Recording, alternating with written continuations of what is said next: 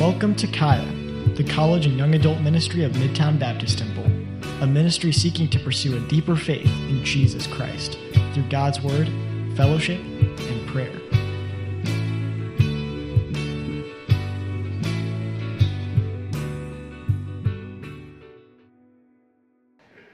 This morning, I was getting dressed. Dan goes to bed late. I go to bed early. This is one of the things that's always been, like, we get along so well, but there's just like this, I'm tired at 10 o'clock, and he's still going a lot of times. So he came in, and he got in bed, it's like 1-ish, 12:30, 1-ish. And I woke up really early, and so I was up, I don't know, around 6, and early compared to him. Actually, by the way, I want to give a shout out to there's like a crew of guys called the 4 a.m. crew, like, or something. Eric has like led some sort of battalion of men that choose to wake up at 4 a.m. And you guys are absolute savages to do that. That's no joke. Dylan's told me about it. He's like learning how to get up crazy early to be in God's Word. And he said it's been awesome. He's like getting a lot out of his day doing that. So I'm getting dressed. I'm being really quiet because I don't want to wake up Dan. And it's dark, and I've got like the flashlight on my phone, and I'm like, my keys are like rattling around, and I'm like trying to be very careful. I put my sweatshirt on, I leave, I go to breakfast, I'm hanging out with everybody. I get here, I'm getting ready for preaching. I take my sweatshirt off, and I realize I accidentally put on the same shirt I was wearing yesterday. So I am as disgusting as you think I am, but this was an accident. I didn't mean to do that. So it's good to be with you guys. Genesis is where we're going to be at. So go ahead and find Genesis chapter 6. Yesterday we were talking about how to be a righteous remnant. It was an introduction to this concept that Christians, as we get to the last of the last days, there are going to be things that change about the environment in which we do ministry. There are going to be things that are altered, things that are more difficult, things that become more painful. And we know this because, well, first of all, we're dispensationalists. And so when we look at the Word of God, we see it in terms of stewardships. And we can see at the end of every stewardship, there's always a great suffering and persecution that comes to the point of God hitting the reset button. His judgment comes, and then He starts a new and unique work. We know this, right? Yeah? D2 students, right? This is how God has worked over and over again. And we know that there's one culminating last of the last dispensation before we enter the millennium. And what I was suggesting yesterday is that we are pushing up against that time period. We're entering into a time in which the Bible prophesies very carefully, and as we look at our world, we can see that things are beginning to align themselves. And I'm not saying that so that we can put our tinfoil caps on and start a conspiracy blog. There's enough of those. Christians are doing enough of those. And I want to seriously say that. Christians are doing enough of that crap. And the truth is, all the time that they spend hypothesizing and theorizing, if they truly believed this was the last of the last days, they would be in the streets preaching. Yeah. So what they say, when they're saying it, you can just assume it's a lie. Okay, we've got our book, okay? And we got all the commentary we need. And so we're going to assume we're going to assume only as much as what the Bible tells us. And I think most of us believe that we're in the last of the last days. So we're going to function that way. And it'll probably get worse. We think it's bad now. It'll probably get worse. Well, we talked about this idea of a remnant, being a remnant people. And real quick, I just want to review the definitions that we covered yesterday. The first thing that we said that a remnant is, if I can find it in my notes. Definition number 1, a remnant is a believer who stands alone in order to stand for God. Okay, and what we mean by that is that all of us are going to have to determine that regardless of what the person next to us is doing, we are still going to worship the Lord. As people are sifted away, as people disappear in ministry, as we see the world growing more and more hostile, we have to determine that no matter what happens, we stand with the Lord and He stands with us. And if it's only just the two of us, right? I can do it. I can do it. I can do it. And we've got examples of that all through Scripture. The other definition we use is a remnant as a believer or believers who trade temporary pain for a long-term peace. Very difficult. Very difficult for a Laodicean person to get their mind around that. Choosing pain, choosing suffering, choosing difficulty, when there's comfort to be had all around us. I mean, life is regardless of what you think, how difficult your life might be, life is fairly easy in America. For most people. For most people. And you know, even though I wore the same shirt 2 days in a row, I promise I have lots of shirts. And I'm fairly comfortable. I've got a decent sized wardrobe, and I've got a cushy bed at home. It's better than the bed here, right? And I've got a house, and I've got, you know, and things are at some level comfort. And the comforts of this world, it's very easy for them to cause us to be delusionary about what our life actually is. All the things around us on a day-to-day basis, especially the materialistic things and the ambitions, have this tendency to delude us and convince us of a reality that actually isn't real. None of this is this is so insignificant. There are only a couple things in the world of any value, and that's the Word of God and the souls of men. That's it. But man, why do we have such a hard time believing that? If we can get our head around it, then that means, if we can get our head around that concept, that means that we can put up with a lot of suffering and pain. We can endure. We can endure the loss of loved ones. We can endure failures in our families. And when people struggle around us, we can conceptualize that, and we can be hopeful knowing that there's a long-term peace ahead of us. We can get our head around that. It's very difficult, though. Very hard. Now, here's the deal. This is the thing I want to point out right now before we get into this study on Noah. Is that just because you are a remnant, you are a Christian in Laodicea, near the end of that age, you sense that that's happening. Just because you are a remnant does not mean you're righteous. Like, it would be false for you to say because you attend a Bible-believing church and it's Laodicea, that you are somehow a righteous remnant. Okay, just because you're a remnant doesn't imply the fact that you're righteous. And so don't get that confused. Righteousness is something that you grapple with in relation with God. And we're going to cover that today. We're going to talk about Noah as a framework for a righteous remnant. Are you guys awake? I know you stayed up late. So just smack yourself around a little bit. Get the blood rushing to your head. Let's pray, and then we'll start. Everybody's in Genesis chapter 6? It's happening again. Got that under control back there? Okay. Dear Heavenly Father, Lord, we thank you for this time. And Lord, I am excited about teaching this.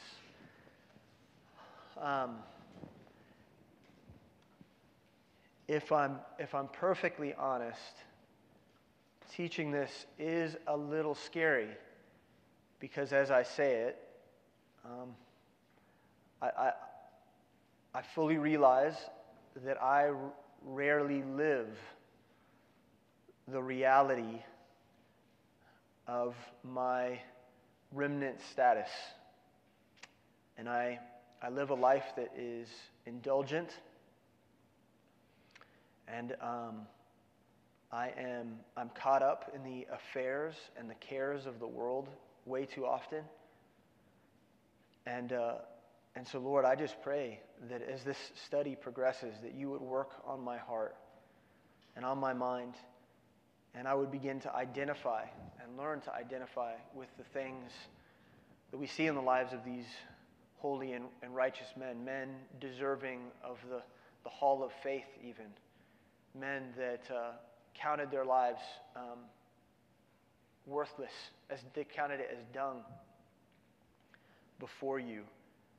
And they were silenced by their fear of you. You are a troublesome and powerful and holy God. You deserve our fear. And you deserve us lowering ourselves before you and getting low in the posture of our heart and our mind. You deserve that. You deserve us to call you King. And Lord, the only redeeming thing about any of that is the fact that such a troublesome God is also our friend. And you walk with us. And so, Lord, help us today. Help us to learn. In Jesus' name, amen.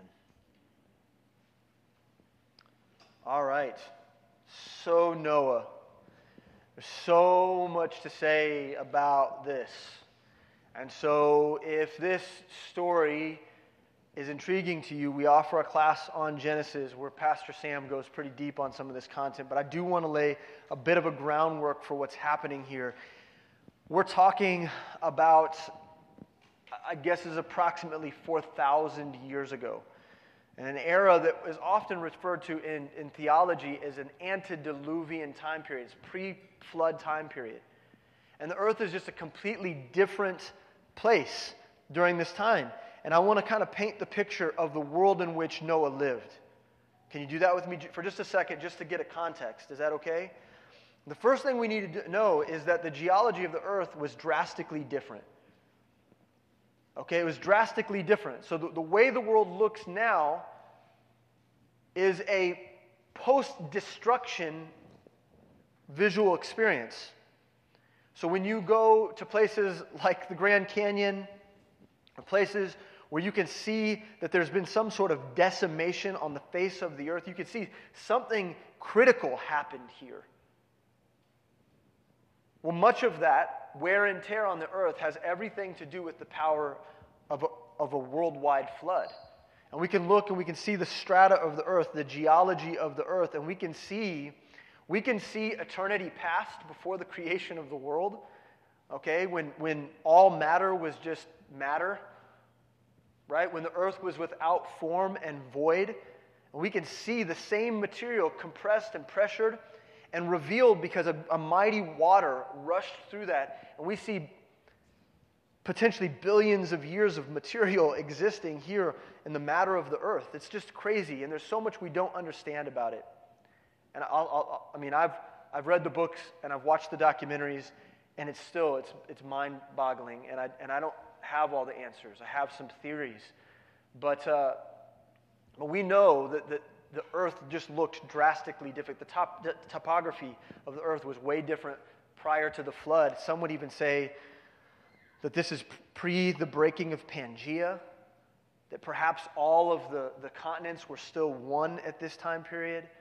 There's a lot of things that people say, but there's a couple things we do know. And Genesis chapter 2 tells us that at the time that the earth was watered with a mist that came up from the earth. And we know that was a thing. Now, at that time, in Genesis chapter 2, we know that there was no rain. Whether or not there had ever been any rain in Genesis chapter 6, we're not 100% sure of. We kind of guess that maybe it had never rained on earth, which makes all of this even crazier, right? So it was just a different world. The cosmology, particularly of the earth, was just slightly different. And we know that human beings also lived way longer than they do today. All right? You guys ever read through Genesis and you're reading like so-and-so lived like 800 years? You're like, what is that about? That's crazy, right? And it seems almost like myth, but the world supported that, right? The natural world supported that. God supported that. He was behind that. And men just lived a really, really long time. And so the life expectancy was nuts. Noah's dad lived 777 years. Okay? And Noah himself lived 950 years. So that's a really long time. Now we know the Earth's population. Check this out. This is really crazy. The Earth's population was probably somewhere between 4 and 8 billion people. We don't ever think about that. But if you go and you do the math, which I'm not going to do because I might sound like an idiot, I might misexplain it. But because of the length of people's lives, okay, procreation and the commission to procreate would have been, like if someone was able to do that over 1,000 years, how many children could you have? And they did. We know that they had lots of kids. If you've ever spent any time, in the Pentateuch, that means that you've probably read a lot of genealogy, all right? And so the earth was highly populated, and there could have easily been 8 billion people on earth. And so, by the way, there's 8 billion people on earth now. That's kind of interesting, isn't it? That there was potentially, the earth could have looked, in terms of population, exactly like what it does right now. Have you ever thought about that? Pretty wild, huh? Now, we also know, what in the heck? Is it doing it all over again? It's that one.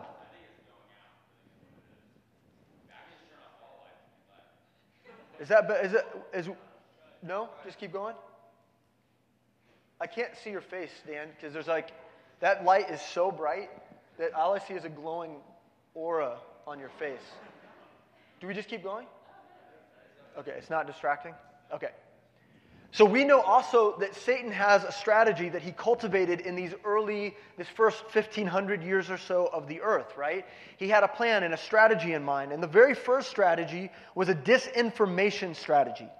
Okay, what I mean by that is that Satan was working to confuse the words of God. Okay? And we could very easily refer to it today, we call it fake news. Right? What is the truth? We don't know. That seems like truth. No, that seems like truth. And it's hard to understand. And so Satan, just like Russia, was running a disinformation campaign.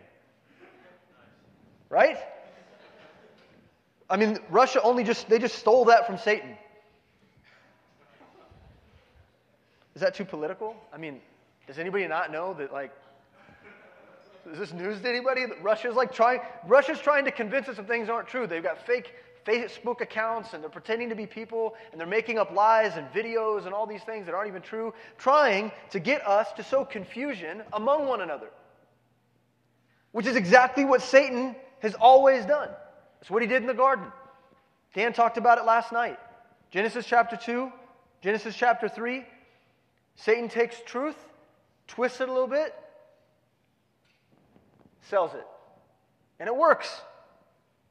And the result of that is an exceptional amount of idolatry in the world. And so by the time we get to Noah, the earth is exceptionally corrupt. Crazy. Now the other strategy of Satan, I don't know how to say this. Some of you have never heard this before. And I know that I've laid the stage for being kind of crazy already this weekend. But what I'm about to say might be the craziest thing I say. Okay? So if you don't know this already, hold on. The other strategy of Satan was to affect the genetic makeup of human beings. Okay? He was waging a campaign against the genetic makeup of humanity. And so, I'm going to say this straightforward, okay? It's the only way I know how to say it. Is that fallen angels came to earth and procreated with women. Okay? So some of you are like, yeah, Brandon, I know. Okay? I know that. Others of you are like, when do we leave now? That's what the Word of God absolutely tells us. We're going to read about it here in a minute. Now, I'm not going to get into all of the defining what the sons of God is or whatever. I'm not going to get into that. I'm just going to tell you right now, read it, do the study. There are 5 instances of the phrase sons of God in the Old Testament, and every one of them refers to angelic beings. Okay? Just know that. Just know that.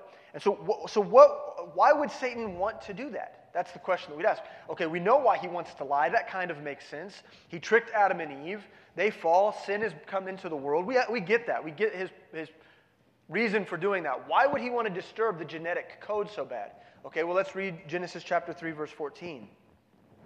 And the Lord God said unto the serpent, okay, this is right after the sin, because thou hast done this, thou art cursed above all cattle and above every beast of the field. Upon thy belly shalt thou go, and dust shalt thou eat all thy days of life. And I will put enmity between thee and the woman, and between thy seed and her seed, and it shall bruise thy head, and thou shalt bruise his heel. Okay, so that day, as they're being excluded from the garden, the Lord is giving his judgments to Adam and Eve and to the earth. There's a judgment against the earth, it's cursed. And there's a judgment against animals and beasts. And there's a curse against them. That includes the serpent. And what he says to the serpent is, hey, I want you to know. He prophesies. God prophesies right here. I want you to know that one day the seed of the woman is going to bruise your head. And so, at that moment, a new campaign begins. And he's trying to disrupt the genetic code of humanity in order to prevent the birth of Jesus Christ. You can follow that, you can trace it, and you can learn that story. All right, we're not going to do that today. We're focusing on Noah. Now, he was fairly successful at this. How successful, we can't quite tell. But we know that in Genesis, let's read it. Let's read it. Genesis chapter 6. You guys are there? And it came to pass when men began to multiply on the face of the earth, and daughters were born unto them, that the sons of God saw the daughters of men, that they were fair, and they took them wives of all which they chose. And the Lord said, My spirit shall not always strive with man, for that he also is flesh, yet his days shall be 120 years. And so the Lord's telling us there's coming a day where the length of the life of a man is going to greatly decrease. And there were giants in the earth in those days, and also after that, when the sons of God came in unto the daughters of men, and they bare children to them, the same became mighty men which were old, men of renown. And so the offspring of angels and humans is giants. Is everybody with me, at least intellectually? You're like, my heart's not there. It's disgusting. It's vile. But I'm with you. Okay, let's just go from there. So Satan's at work in the earth. And as you can imagine, God's looking at things, and he sees all this idolatry, and he sees all this wickedness. It's rampant. And he says to himself, I'm done. I'm done. The world is corrupt. Satan has had his way. They've turned their backs on me. We've got to do something.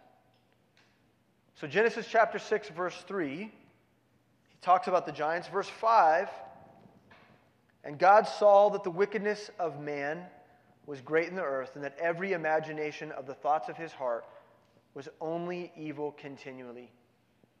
And it repented the Lord that he had made man on the earth, and it grieved him at his heart. Now, when God is grieved, it is likely that he will respond with action. God grieves just like we do. When we suffer loss, God grieves just the same way that we do when we suffer loss, and he's hurting. But he's also the creator. And so he has an action plan. And his plan is to judge the earth. And the Lord said, verse 7, I will destroy man whom I have created from the face of the earth, both man and beast, and the creeping thing and the fowls of the air, for repenteth me that I have made them. God is forced to judge. You know he doesn't want to do it. You understand? God is not looking forward to opportunities to judge people. He's forced to do it. His creation has rebelled. God is done, and he's ready to start over. And so this word repent, just briefly, it doesn't mean that God made a mistake. Okay, it means that he's grieved. It repenteth him. The word means he's grieved, and he's grieved into action. Something has to change. You understand? The word repent is the way we often describe it, means there's a turning. And God's ready for a turning. He's grieved to the point where he's ready to turn another direction. Now, what we discovered in Ezekiel chapter 14 is that Noah is very, very important as a model for us of what it means to be a righteous remnant. And so here we're introduced to Noah. So are you ready to actually pay attention? Because if you've been zoning out, this is the part where you really need to pay close attention. The world is jacked. Judgment is coming. Ezekiel chapter 14, we can overlay that here in this passage, and we can see God doing the same work here. Does that make sense? So now there is one man who distinguishes himself among the entire earth. Think about that. Think about 8 billion people. Think about the population of our current earth. There's one righteous person.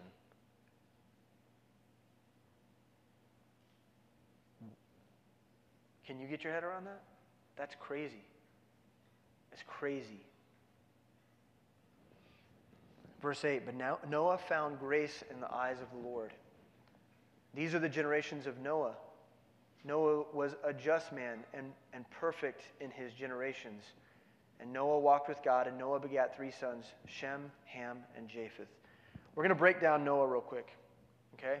The very first thing that we need to see about him as an individual that is a righteous remnant in a wicked and perverse generation, the very first thing that we need to see about him is that he found grace, which is always the most important thing.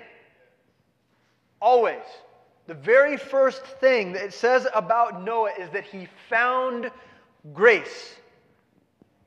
The phrase found grace is a very interesting one, isn't it? It seems almost contradictory. But it points something out to us very, very early on in Scripture, is that God does not force grace upon someone. Which, as a side note, is a Reformed perspective. Okay? Noah found the grace that God extended. He found it. If you study that word, it doesn't matter. Study it in the Hebrew. This word means Noah found grace. He found a grace that no one else found because no one else was willing to look for it. Grace was bestowed by God, but Noah also found it. He discovered it. It means that grace was being dispensed to the earth, but Noah was the one that was willing to lay hold on it. It means that God was extending His love, His affection, and His favor to humanity, and yet only one man on the entire planet of 8 billion people was actually willing to reach out and to receive it. That's freaking nuts. Now listen to me. The things that I'm going to say, you're going to have a really hard time grappling with it. I'm asking for you to grapple with these things in your mind and in your heart. Because we have heard this story so many times. I mean, a lot of us from our childhood. This is, maybe, from a faith perspective and an intellectual perspective, you get, yeah, Noah, that happened, the flood, that happened. But in our hearts, if we're honest with ourselves, a lot of us in this room treat this as myth. And that's wicked unbelief. This happened because my Bible told me so. This actually happened. And what we have here is one man out of potentially 8 billion people on earth who is willing to say, I hear the voice of God and I receive it.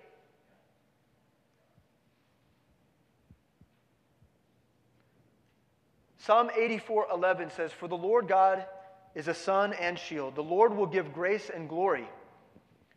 No good thing will He withhold from them that walk uprightly. He wants to give grace. God is anxious to give grace. But He only gives it to those who are willing to walk with Him and walk uprightly. Proverbs 8:35, for whoso findeth me findeth life and should obtain favor of the Lord. Hebrews 4:16, let us therefore come boldly unto the throne of grace. We come to the throne of grace. It's there, it's ready, it's waiting, it's prepared, it's for us, we're invited. The invitation has been extended over and over again in our lives and over again throughout the history of humanity. The invitation is there. The throne room is open. Let us enter. That is where we find grace for help in time of need. Now listen to me. We've been in Acts, and I really like this verse. We've been in Acts chapter 17. Look at Acts chapter 17, verse 26, and it says, This is where Paul's on Mars Hill, and he's talking with all the philosophers and all those guys who are living in darkness and in philosophical intrigue, and they're caught up in the academia of their day, and they're obsessed with learning, and their ears are tickled. They want their ears tickled. And so this is what Paul says to them. And hath made of one blood, he's talking about God, and hath made of one blood all nations of men, for to dwell on all the face of the earth, and hath determined the times before appointed and the bounds of their habitation, that they should seek the Lord, if haply they might feel after him and find him, though he be not far from every one of us. Okay, so the picture in my mind that when I read that, as I think about, is one groping in the darkness. I remember in high school getting up in the middle of the night. I don't know if I went to go pee. I don't remember what it was. But it was the middle of the track season. And I'm walking around the house in the dark in the middle of the night. And I ended up accidentally kicking a table and broke my toe. And it sucked. I was out basically for the rest of the season. And that's because I was groping about in the dark. Now, all of us are groping about in the dark. Like the lost world is in the dark, and they live in the dark, and they try to make the best of being in the dark. But the thing is that what the Bible says is that Christ is always in proximity. He's always nearby. If we would simply feel for him, we're feeling for everything else. Like where's that good job at? I know it's somewhere around here. But if we would simply reach out for Christ, the grace is literally right there. All we have to do is determine that it's Christ that we want. That's what Ephesians chapter 2, verses 8 and 9 is talking about. The grace is there, and the grace was there in the times of Noah, but only one man was willing to take it. Here's key point number 1. The righteous remnant is familiar with the accessibility of grace.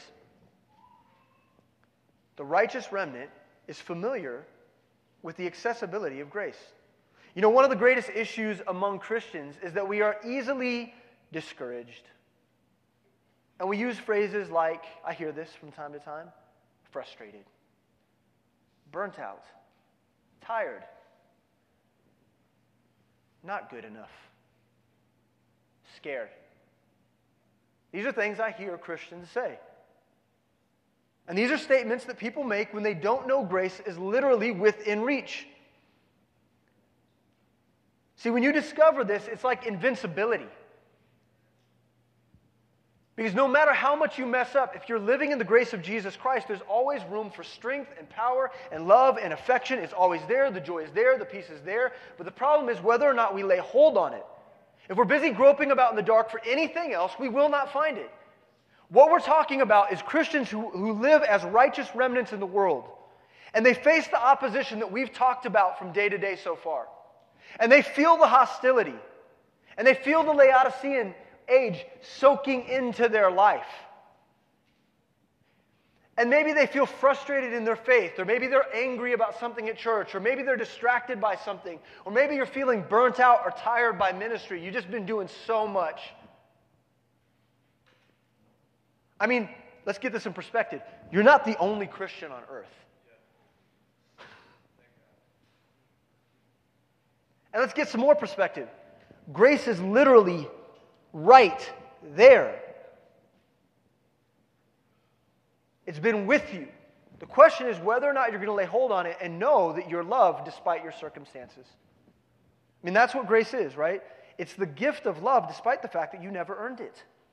It's love bestowed. It's unconditional. It's forgiveness. And it's always right there. And the knowledge of that and the heart belief of that results in invincibility. I mean, I literally can't. When I know that I'm loved by the creator of the universe, I can't be touched. I can't be afraid of that person at work. I can't be afraid of the mocking voices in the world. When I fall down and I sin, I don't lay there. When I mess up, which I will all the time. I'm going to mess up every day. Like Dan said last night from Romans, anything that's not done in faith is sin. I do it all the time. I walk down the street without faith. I'm a freaking sinner. I've been washed by the blood of the Lamb. My garments are clean. So despite the fact that I don't always act righteous, I'm made righteous in Him. And His grace is always with me. And if I believe that and I act on that and I'm familiar with that, which many of us aren't, I am invincible. Nothing can touch me. Take my life. It's not mine anyway. It's all good.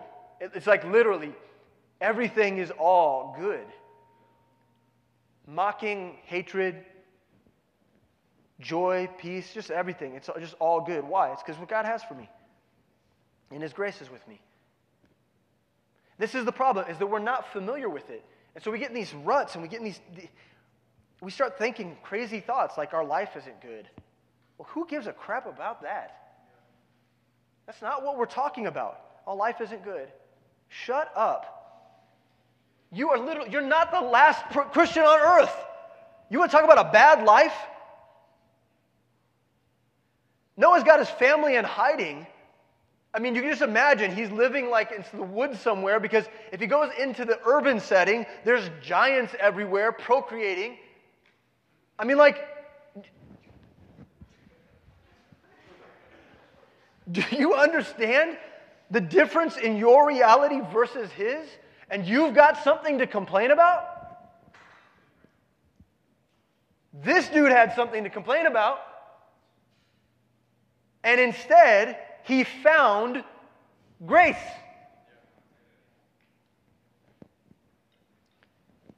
So the righteous remnant is familiar with the accessibility of grace. Let's look on, verse 9. And Noah was a just man and perfect in his generations. The word just essentially means righteous. And the word perfect, not like our understanding of perfect. When we say perfect, we mean like some sort of ridiculous, exceptional idea of what it means to be a human being. The word perfect means mature or whole, virtuous. See, Noah was right in the eyes of God and perfect in the midst of his generation. In fact, Noah was literally the only righteous man on earth in a wicked and perverse world. Here's a question. Listen, how do you expect to survive in a world that has completely abandoned morality? How do you expect to live when you can look at pornography in 2 clicks? The most handsome man, the most beautiful woman. You can get on an app and you can hook up, take no time at all. No time at all. Get exactly what you need. You live in that world. Talk about gluttony. For a moment now, let's just talk about gluttony. You can have fast food delivered from any place with DoorDash directly to your house. You can eat out every meal of the day like a stupid slob. It's crazy. And like the crazy thing about COVID is, do we not all sense that the accessibility of sin is even more prevalent? I mean, the struggles are only more and more real. How do you expect to live justly and perfect in a world where immorality is as rampant as it is? How do you expect to be a missions-minded believer if you're obsessed with sin? I just want to say that you're going to sin, and that's why we found grace. You're going to sin, you're going to mess up. Noah sinned. That's not the point. He was righteous and perfect because he'd found grace and he determined to live righteously. This is not complicated. We make this so complicated. He was determined to obey. And so what it says is that he was perfect in his generation. Do you know what his generation looked like? So here we have is this patriarch, and he's living in a world that's so corrupt, and when people see him, they know he's just, even though they have completely changed what morality is. They've flipped it on its head. They've made immorality good, and they've made morality bad, but yet when the perverse generation looks upon Noah, in their heart of hearts, that they know that he is the perfect man in their generation. Is that you? Are you just? Are you righteous? Well, no, I mean, I struggle with pornography. You said pornography, and I struggle with that. Or I struggle with thoughts of depression, or I treat people bad, or I gossip a lot. I'm a backbiter. I'm mean to people, and I don't want to be, but I just am. And so no, I'm not righteous. I know that, and I've been struggling with it all weekend. We talked Pastor Dan was preaching last night about laying down false pursuits, and I wanted to come forward because I could sense in my heart that there's something I'm struggling with, and I need to put a monument down. And listen to me, that's crap.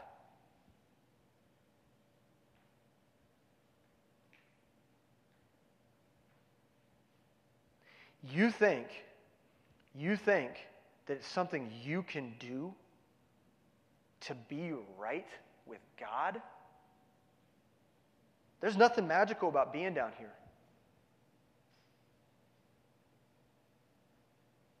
There's nothing magical about you acknowledging the fact that you're wicked. It's not just going to click.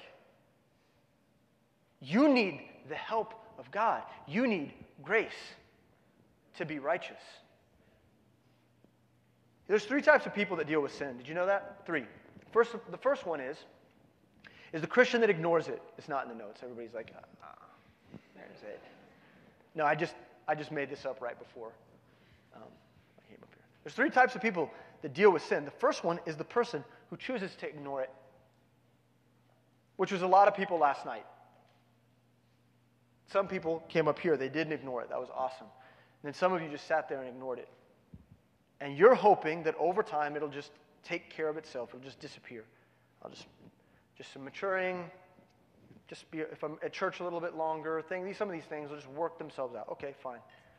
But some of you are actually just ignoring it. You're not going to God at all, and you think that it's going to fix itself. It's not going to. You're lying. There's another type of person who is overcome with guilt over their sin. And that's the type of person that sometimes is up front like we saw last night. And they're up. We could do this again next week if that message was preached and they'd come forward again because they're so guilty about their sin. They're trapped in the guilt of their sin. And over again, they beat themselves up. And in the quiet of their heart, they hate themselves. And I know that's a lot of people in this room. You practice self-hate all the time. You beat yourself up. You can never be right. Nothing is ever going to be good. Nothing is ever going to be right in your life. You're always just going to be making mistakes. You're the worst person in Kaya or at Living Faith Lee Summit or in the college and young adult group. I'm not like so-and-so. They're so awesome and they do this and I'll never be like that. And I have this problem and I always mess up this way and that's who I am, and you're overcome with guilt. Can't do anything with that. Can't do anything with that. You can't live justly if you're in that prison. And then there's those that practice grace. That's the third. There's those that practice grace. Those are the ones that say, I know I'm a freaking slob. I know I'm filthy. I'm a worm. I can never do what's right. I never will do what's right. I'll always mess up, but I'm totally cool. I'm totally cool with that. I never could be good enough. I never could do it. And my justice and my righteousness, it's not from me, it's from you, and I need you. I need you every day. I need you to guide me. See, the reason that Noah was righteous in his living is because he was empowered by grace. He had the capacity, by grace, to exhibit the character qualities of the God that he worshipped by grace. Now, if Noah had the ability to live a testimony of righteousness in his generation without the indwelling of the Holy Spirit, mind you,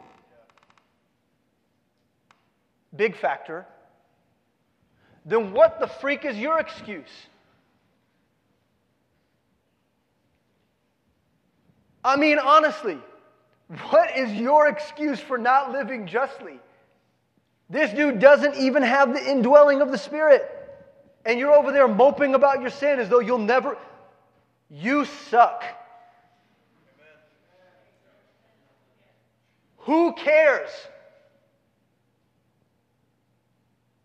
I mean, one of the best things you can do is accept the suckiness of the person sitting next to you. That's a great place to start, is to love one another unconditionally, and then maybe you'll start recognizing that your suckiness is not a big deal to God. He knows you're a filthy one. He knows that, and He wants to use you. He calls you child. He makes you righteous. He gives you value. He gives you an inheritance. He gives you the inheritance that He's willing to give His Son, Jesus Christ. He's willing to share that with you. You don't get to call yourself wicked and despised and hated and filthy. You don't get to call yourself. You're a son. You're a daughter of God. So freaking act like it. And quit moping around. Quit acting like you're the worst person that you know. Quit hiding your sin. Who cares? Share it with your friend. Start praying about it. Start dying to it. Get vulnerable. Get open. You're not ever going to be, you're going to be 80 years old and you're going to have all new types of sin that you struggle with because you suck.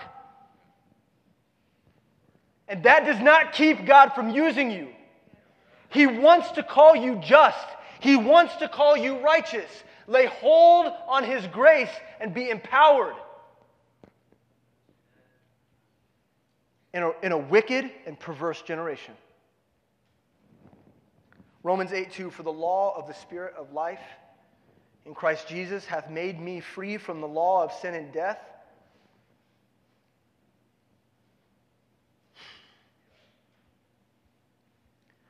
For what the law could not do, and that it was weak through the flesh, God sending His own Son in the likeness of sinful flesh, and for sin condemns sin in the flesh. Check this out. That the righteousness of the law might be fulfilled in us, who walk not after the flesh, but after the Spirit. Key point number 2. That's right, we're only on number 2. Key point number 2. The righteous remnant is ruled by the Spirit of God. In other words, the key to being just is laying hold on God's grace and choosing to follow His Spirit. And just as grace connected to this concept of justness, likewise is this concept of living in the righteousness of God's Spirit connects to our next concept. Okay, now, but listen to me. This idea of the Spirit is crucial because you do have the Spirit of God. And that righteousness was bestowed upon you. And you are set free. Now you have to utilize that. You have to use that. You have to leverage it in your life. You have to yield to it. It's not just a fun, novel idea that you have the Spirit living inside of you, that God indwells you. That's not some cute thing. That's a serious thing. So the next thing we look at here is that Noah, in verse 9, walked with God. He walked with God. And for us, when we walk with God, it feeds and empowers the Spirit within us. When we walk with God, our life begins to conform to the image of Jesus Christ. When we spend time with Him, when we look upon His face, and then something happens inside of us, the Spirit of God inside of us begins to consume us and change us and move us. When we see what Jesus is like, it's like it fuels a fire inside of us. And it begins to change us. And the Spirit of God begins to take over. You know, check this out. Noah was like his great-grandfather Enoch, who before him walked in the Lord. What happened to Enoch? God loved that dude so much, He was just like, come on, man. Let's kick it. Let's go. I mean, that's a cool walk with the Lord where He can't even wait to have you with Him in heaven. I can't even wait to be with you.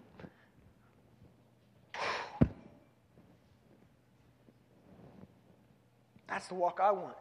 And that's the walk that Enoch passed on to his great-grandson, Noah. He handed it down. He taught that. I mean, this was the walk that was always intended. It was the walk that Adam and Eve had. It's the one that so when Noah is living, he would have actually probably had a relationship with Adam and Eve. Like, he wouldn't have been that disconnected. For sure, his father would have known Adam and Eve. Isn't that nuts? And Adam and Eve, the story of Adam and Eve would have been right there in his ears. He would have known it. Adam and Eve got to walk with the Lord in the cool of the day. They got to do that. And though his presence was taken away, Enoch discovered this thing. Seth discovered this thing, that you could actually walk with God in spirit. Whoa.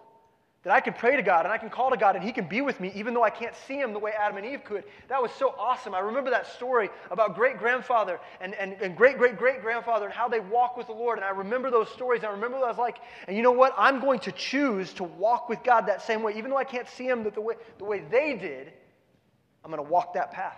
I'm going to know him. Key point number 3, the righteous remnant has a profound and interpersonal relationship with the creator of the universe. It's so funny to type that. It's such an insane statement. How could I even, I can hardly even believe that. Never take that for granted. If you want to be the righteous remnant, if you want to stand out in this world, if you want to be unique, if you want to be a stranger and a pilgrim, then you better start taking your relationship with God really, really seriously. Because if you don't, you will not survive. You won't make it. Psalm 16:8, I have set the Lord always before me because he is at my right hand, and I shall not be moved. Psalm 86:11, teach me the way, O Lord, I will walk in thy truth. Unite my heart to fear thy name. Crazy. Like, these deserve studies. Unite my heart?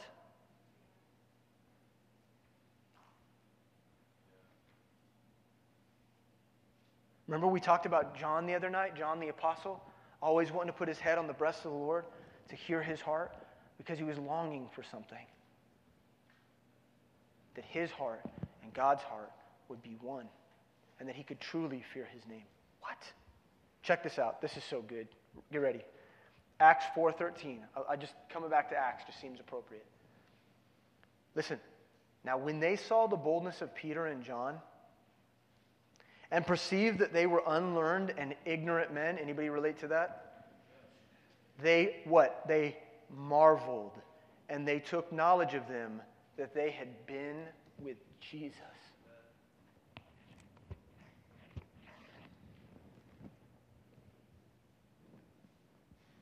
That's so crazy. Can people see that in you?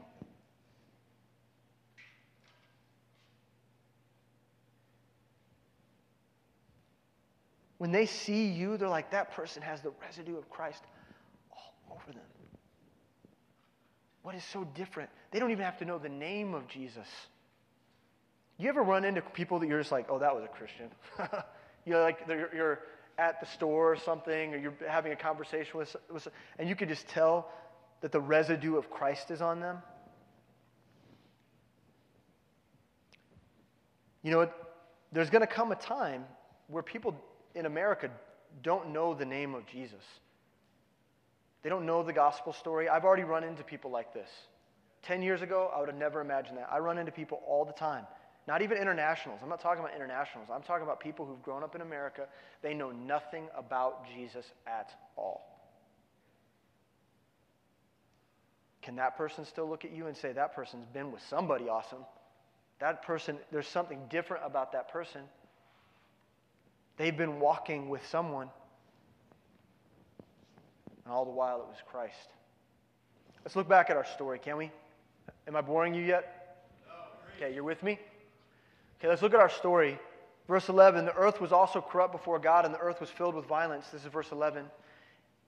Verse 12, and God looked upon the earth, and behold, it was corrupt, for all flesh had corrupted his way upon the earth. And God said unto Noah, the end of all flesh has come before me, for the earth is filled with violence through them, and behold, I will destroy them with the earth. Make thee an ark of gopher. Well, that's like, what? I'm going to destroy them. Now, make a boat. That's okay. God's real creative. Make thee an ark of gopher wood, rooms shalt thou make in the ark, and shalt pitch it with pitch. And this is the fashion which thou shalt make of it. The length of the ark shall be 300 cubits, the breadth of it 50 cubits, and the height of it 30 cubits. A window shalt thou make to the ark, and in a cubit shalt thou finish it above. And the door of the ark shalt thou set in the side thereof, with lower, second, and third stories shalt thou make it. And behold, even I do bring a flood of waters upon the earth to destroy all flesh, wherein is the breath of life from under heaven, and everything that is in the earth shall die. But with thee will I establish my covenant. And thou shalt come into the ark, thou and thy sons, and thy wife and thy sons' wives with thee, and of every living thing of all flesh, 2 of every sort, shalt thou bring into the ark, to keep them alive with thee. They shall be male and female, of fowls after their kind, and of cattle after their kind, of every creeping thing of the earth after this kind, 2 of every sort shall come unto thee, to keep them alive. And take thou unto thee of all flood that is eaten, and thou shalt gather it to thee, and it shall be for food for thee and for them. Okay, that's a lot of instruction, by the way. There's a lot going on there. It's a long list of instructions. I am going to destroy the earth. This is how I want you to prepare. Long list of instructions, weird stuff, like this is where I want the window to be. It's like pretty specific, God. Okay? It's a lot of stuff. I guess I'll get to work. Listen to 22. Thus did Noah, according to all that God commanded him, so did he. What? First of all, I have a hard time with Legos. Okay? This sounds really daunting to me. This is a lot. This is a lot. Jake, this is a lot even for you, buddy. I know that you could probably do this. It'd probably take you 200 years, though. This is a lot. And it says Noah just did it. I mean, it seems a little overwhelming to me. Doesn't it sound overwhelming to you? It took him 100 years to do it.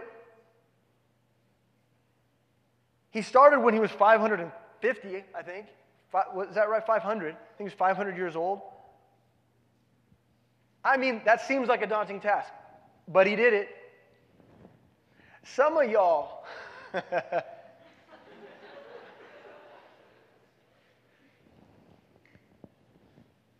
Hey, by the way, we've got this ministry initiative, and this is what I need you to do.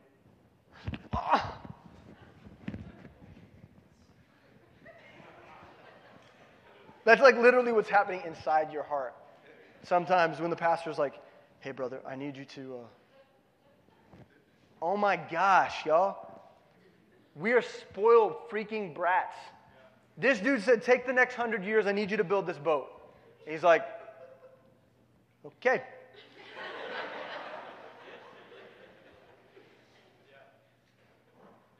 Some of us can't even be bothered with Bible study, even though you know that souls might be there that need salvation. You can't be bothered with that. You're busy. I mean, I don't want to tell you what to do and how to prioritize your life. But let's be real honest. In a remnant age, some of the stuff y'all are doing doesn't seem real urgent. Some of the stuff you spend your time doing doesn't seem real urgent to me. And in fact, if we were real honest and we got outside of ourselves and we looked through the lens of Noah, many of us would quit most of the worldly crap that we do. We would just quit. And we'd start building our ark. Because a fire is coming. And we need people in that ark. And some of you can't even be bothered to help pick up chairs after service. You can't even be bothered to go greet people at the door.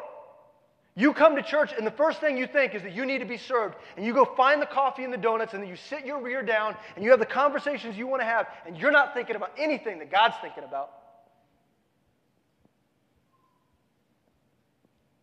And you go to school and you think you're there to get an education. When God put you there and He gave you that scholarship and He told you, this is where I want you, and you haven't shared the gospel one time this year. Disobedient children. Unjust in a remnant age. That's us. Let's be honest.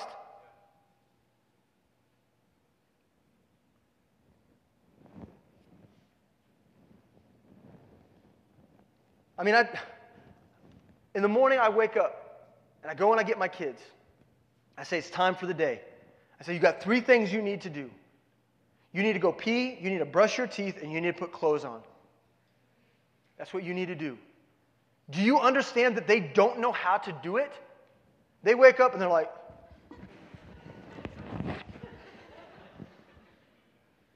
and Clementine will sit down on the toilet and pee, and then she'll sit there for like 15 more minutes like this.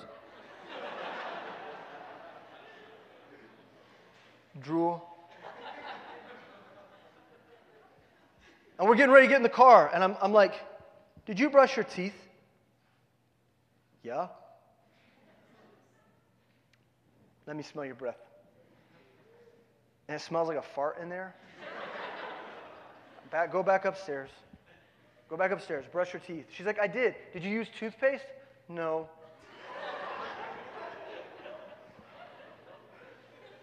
Disobedient children. This is exactly how we treat God, though. Because he tells us something to do, and then we do it our way. Like as though that's obedience. Oh, thanks for the instructions on the ark. But I've been watching Fixer Upper, and I would really like to do something that's like, I don't know, mid-century modern. And so I appreciate you wanted that window there, but we're going to do, I just love natural light. We're going to run. And this is how we treat the Lord. And the Lord gives us instruction. He says, look, I've only given you a couple things to do. I need you to love me with every bit of your soul. And then I need you to love other people. And then I need you to do nothing else but give yourself to sharing the gospel with other people and making disciples. That's it. That's the instructions. Now it's time to get to work. I'll be with you all the way. I've got grace. I got the church. I got a book for you. It's going to be awesome. Let's go do it. And you're busy doing it the way you think it should be done. Unrighteous.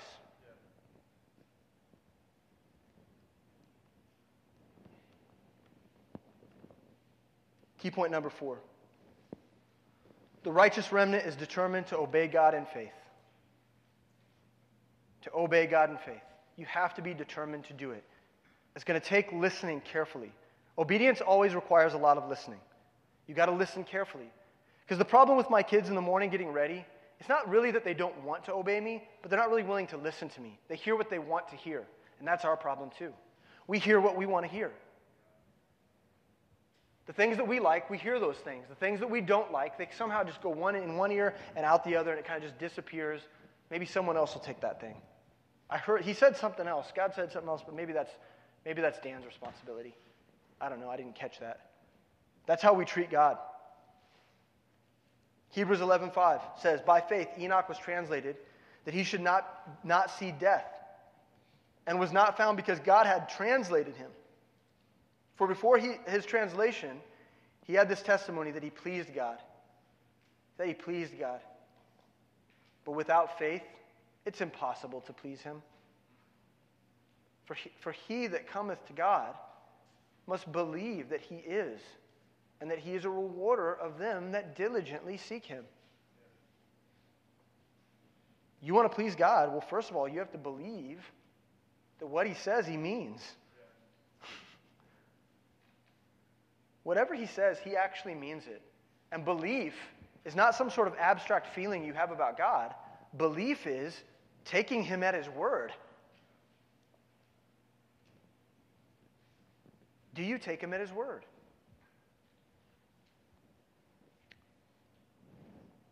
Noah did. He believed and he obeyed. In Genesis chapter 7, verse 1, it says, and the Lord said unto Noah, come thou and all thy house into the ark, for thee have I seen righteous before me in this generation. He was a righteous remnant. Not only did Noah exemplify righteousness, but he also preached it. Did you know that? Noah was a preacher. You'll find it over in 2 Peter chapter 2, verse 5. And spared not the old world, but saved Noah, the 8th person, a preacher of righteousness. What? I thought the guy just built an ark. No. He was a preacher in his generation. He opened his mouth to declare the truth of God, despite the fact that it wasn't received. Can you imagine, by the way, can you imagine, I know, and let's get going along here. Can you imagine for a second, one person, 8 billion people, preaching, no one listening? You think the street preacher on the plaza has a hard time? I mean, this is no joke. Who was this dude preaching to? Where? I mean, I'm trying to imagine, like, who is he going to preach? Who's listening to him? Not a single person. You think Jeremiah had it bad? That dude was upset all the time because no one would listen to him. Boo-hoo. I mean, this dude's preaching righteousness, and there's not a single righteous person on the entire earth but him, and no one's listening to him. Because we know that because they all died. They all died. Key point number 5, the righteous remnant preaches righteousness to the wicked generation. Do you do that? Listen to me. This is super important. I can't hit on this enough. We'll touch on it when I do the Daniel part. But listen to me. If you want to call yourself a righteous remnant and you don't preach, shut up. You are not.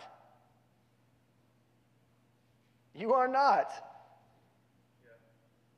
You might hold the line on biblical authority, but just like Dan said, what good is that if you're not using it to obey the Lord? Like, what good is all of that knowledge?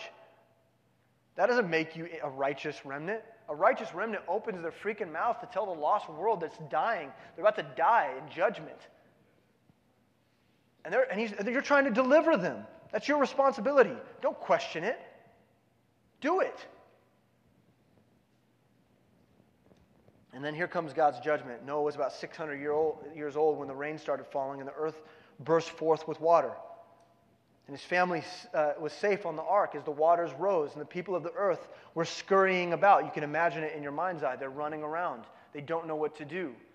There's nothing to grab hold onto. They're climbing up on the sides of mountainsides and the water is causing them to slip and to fall. And they get to the very top of a mountain or a hill or the top of some sort of building, a piece of architecture. And they're standing there and they're just waiting for the floods to rise. Their children slip through their fingers as they pass off into the floods. The world was judged. And Noah and his family sit and wait in the ark so that until it lifts up off the ground and is carried away. They're just sitting there. And I would imagine that they're grieving. I would imagine that they're weeping. I would imagine that they had a lot of questions for God that day. I would imagine that Noah was very, very sad that no one ever listened to any of his messages. And the boat rose up and floated away. And every living substance was destroyed, which was upon the face of the ground, both man and cattle and the creeping thing and the fowl of the heaven, and they were destroyed from the earth. And Noah only remained alive, and they that were with him in the ark. And the waters prevailed upon the earth 150 days. Every living thing died.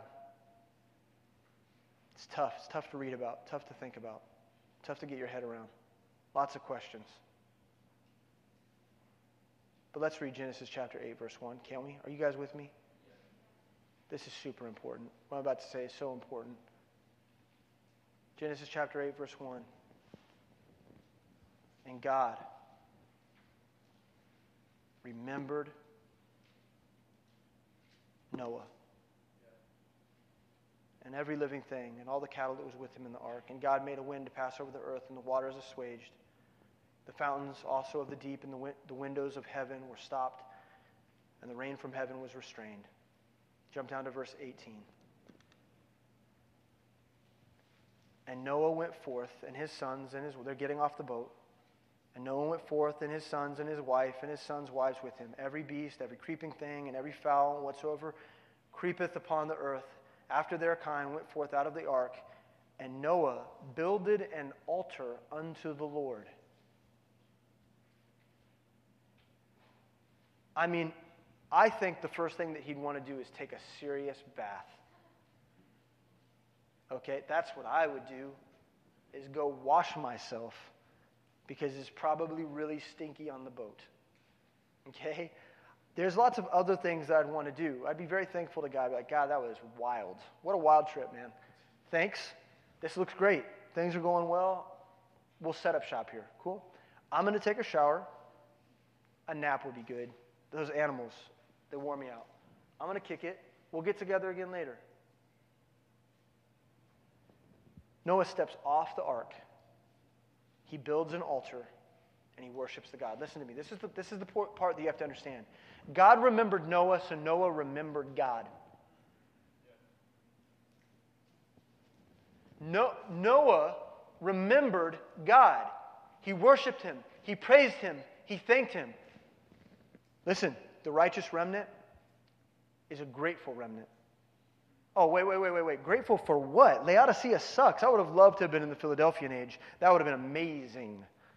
But last of the last days, that's kind of sucky. What should I be grateful for? I mean, this isn't what I wanted. People hate Christians. People think I'm stupid. I have such a hard time ministering. What am I supposed to be grateful for? Shut your mouth. He's given you everything you ever needed. And though he slay you, you ought to be grateful. If he counts you worthy of a martyr's death, you ought to be grateful. Thank you, sir. Thank you. Thank you for everything you gave me. Thank you for the Holy Spirit that you gave me. Thank you for your word and your instruction. Thank you for the other believers that have been in my life. Thank you, Lord. And all of us sit around and we gripe all the time because church ain't perfect, because ministry ain't perfect. Are you kidding me? God remembered you.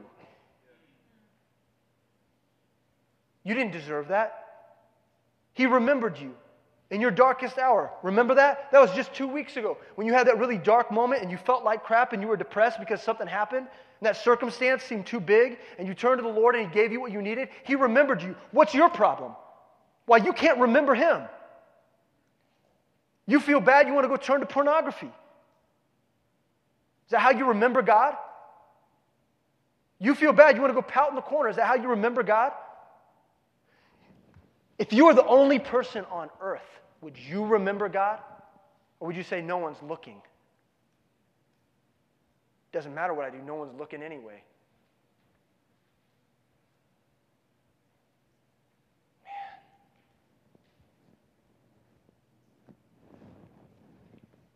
Key point number 6, the righteous remnant is thankful. A person who knows that they've been delivered has no problem worshiping God. No problem. They don't make any excuses. None. No excuses for why they can't have long seasons of prayer. Are you kidding me? The one that's delivered is not debating in the morning whether or not they should make coffee first or worship the Lord. I'll get into my Bible. It's cool. Look, you don't remember that you were delivered. Flippant. Acting like this is all easy and stuff. If it's easy, you're doing it wrong.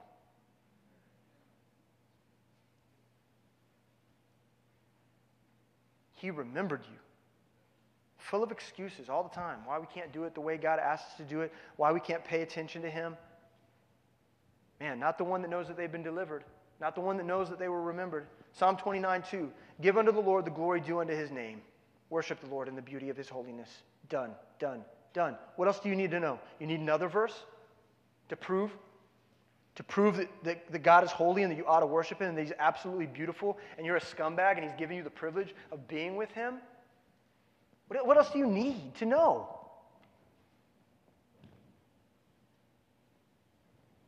Okay, I can tell this wasn't one of the good feel messages. I apologize. Sometimes this happens. This is rough. It's rough. Listen to me. We need to hear this stuff. We need to hear this stuff because we don't know the severity of our circumstances. We don't know the severity of our situation. We're deluded and we're confused and we think that we're just like everyone else in the world and we're not. We're not. We are the last of the last of the last and we ought to start acting like it. This is absolutely crucial. Why all of this? Why all this about Noah? What's the significance of all this? Okay, fine. Why Noah? Why Noah? Matthew 24:37.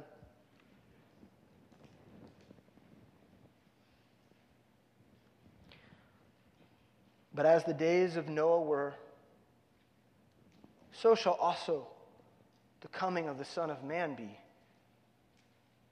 For as in the days that were before the flood, they were eating and drinking and marrying and giving in marriage until the day that Noah entered the ark, and knew not until the flood came and took them all away, so shall also the coming of the Son of Man be.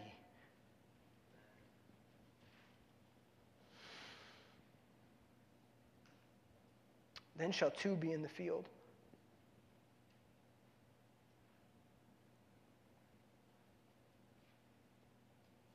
and one will be taken, and the other left.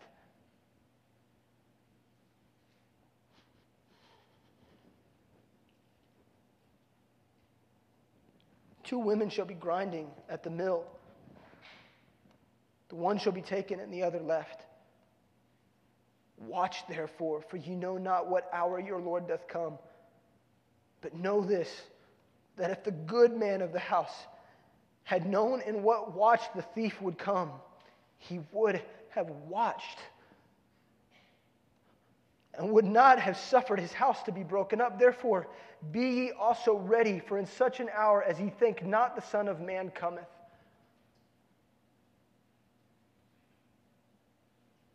Do you understand what Jesus is saying here? He's saying that one day it'll be just like in the days of Noah. And when that time comes, he will return. When, we don't know. Some will be taken, some will be left.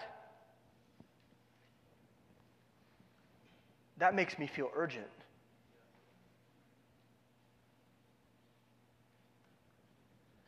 That makes me feel like I need to do something. Like I need to be something. Like my life has value. Like my life has perfect purpose, and it doesn't matter if I fail from day to day. I've got to do the master's job. I've got to do it. I've got to do the work, and I'm gonna struggle. I'm not going to be perfect at it, but I'm going to do it. I'm going to do it well. I'm going to work hard.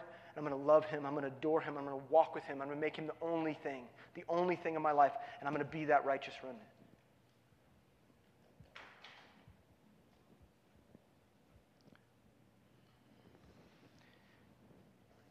Are you ready for his appearing? There's a man in yonder glory I have loved for many years. He has cleared my guilty conscience, has banished all my fears. He is coming in a moment, in the twinkling of an eye, and no time will be allotted for you to utter one goodbye. No time to kiss the husband or embrace the loving wife, if they are but united in the bonds of holy life. Are you ready, Christian? Ready for shout and trump and voice? Will his coming make you tremble or cause you to rejoice? Are you walking, talking with him daily, taking him your care? Do you live so close to heaven that a breath would waft you there?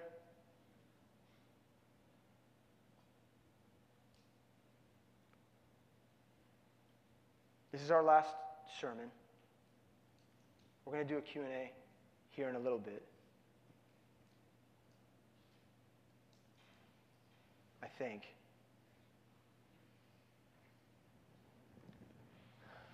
But if God's showing you something, don't know what it might be. Could be anything. If God's showing you in some way you're not living as a righteous remnant, let's deal with it. Worship team, come on up.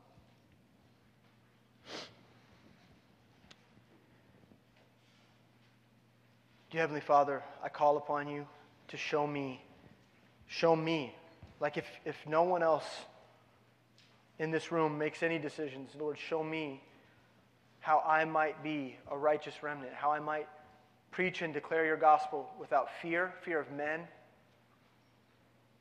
Lord, without fear of the repercussions, that I might truly be prepared, whatever lot may fall. whatever way the world may turn and difficulty may face me, hostility against the gospel that I might face, Lord, show me how to preach. Show me how to walk with you. Show me how to obey you to the nth degree, exactly what you say. I want to obey you. I don't need anyone in this room's affirmation. I don't need for them to think good preacher, good pastor. I don't need them to think highly of me or that, that I'm accepted in any way in their eyes. I need your acceptance. I need the righteousness that you have to offer. And I will pursue that with everything I have.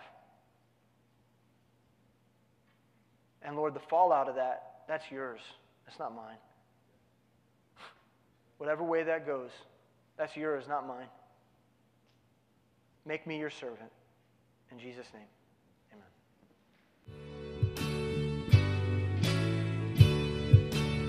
We hope that today's message encouraged you to follow Christ in His Word. For more information about Kaya, for service times, and information about our disciple-making ministry, please visit our website at caya.live.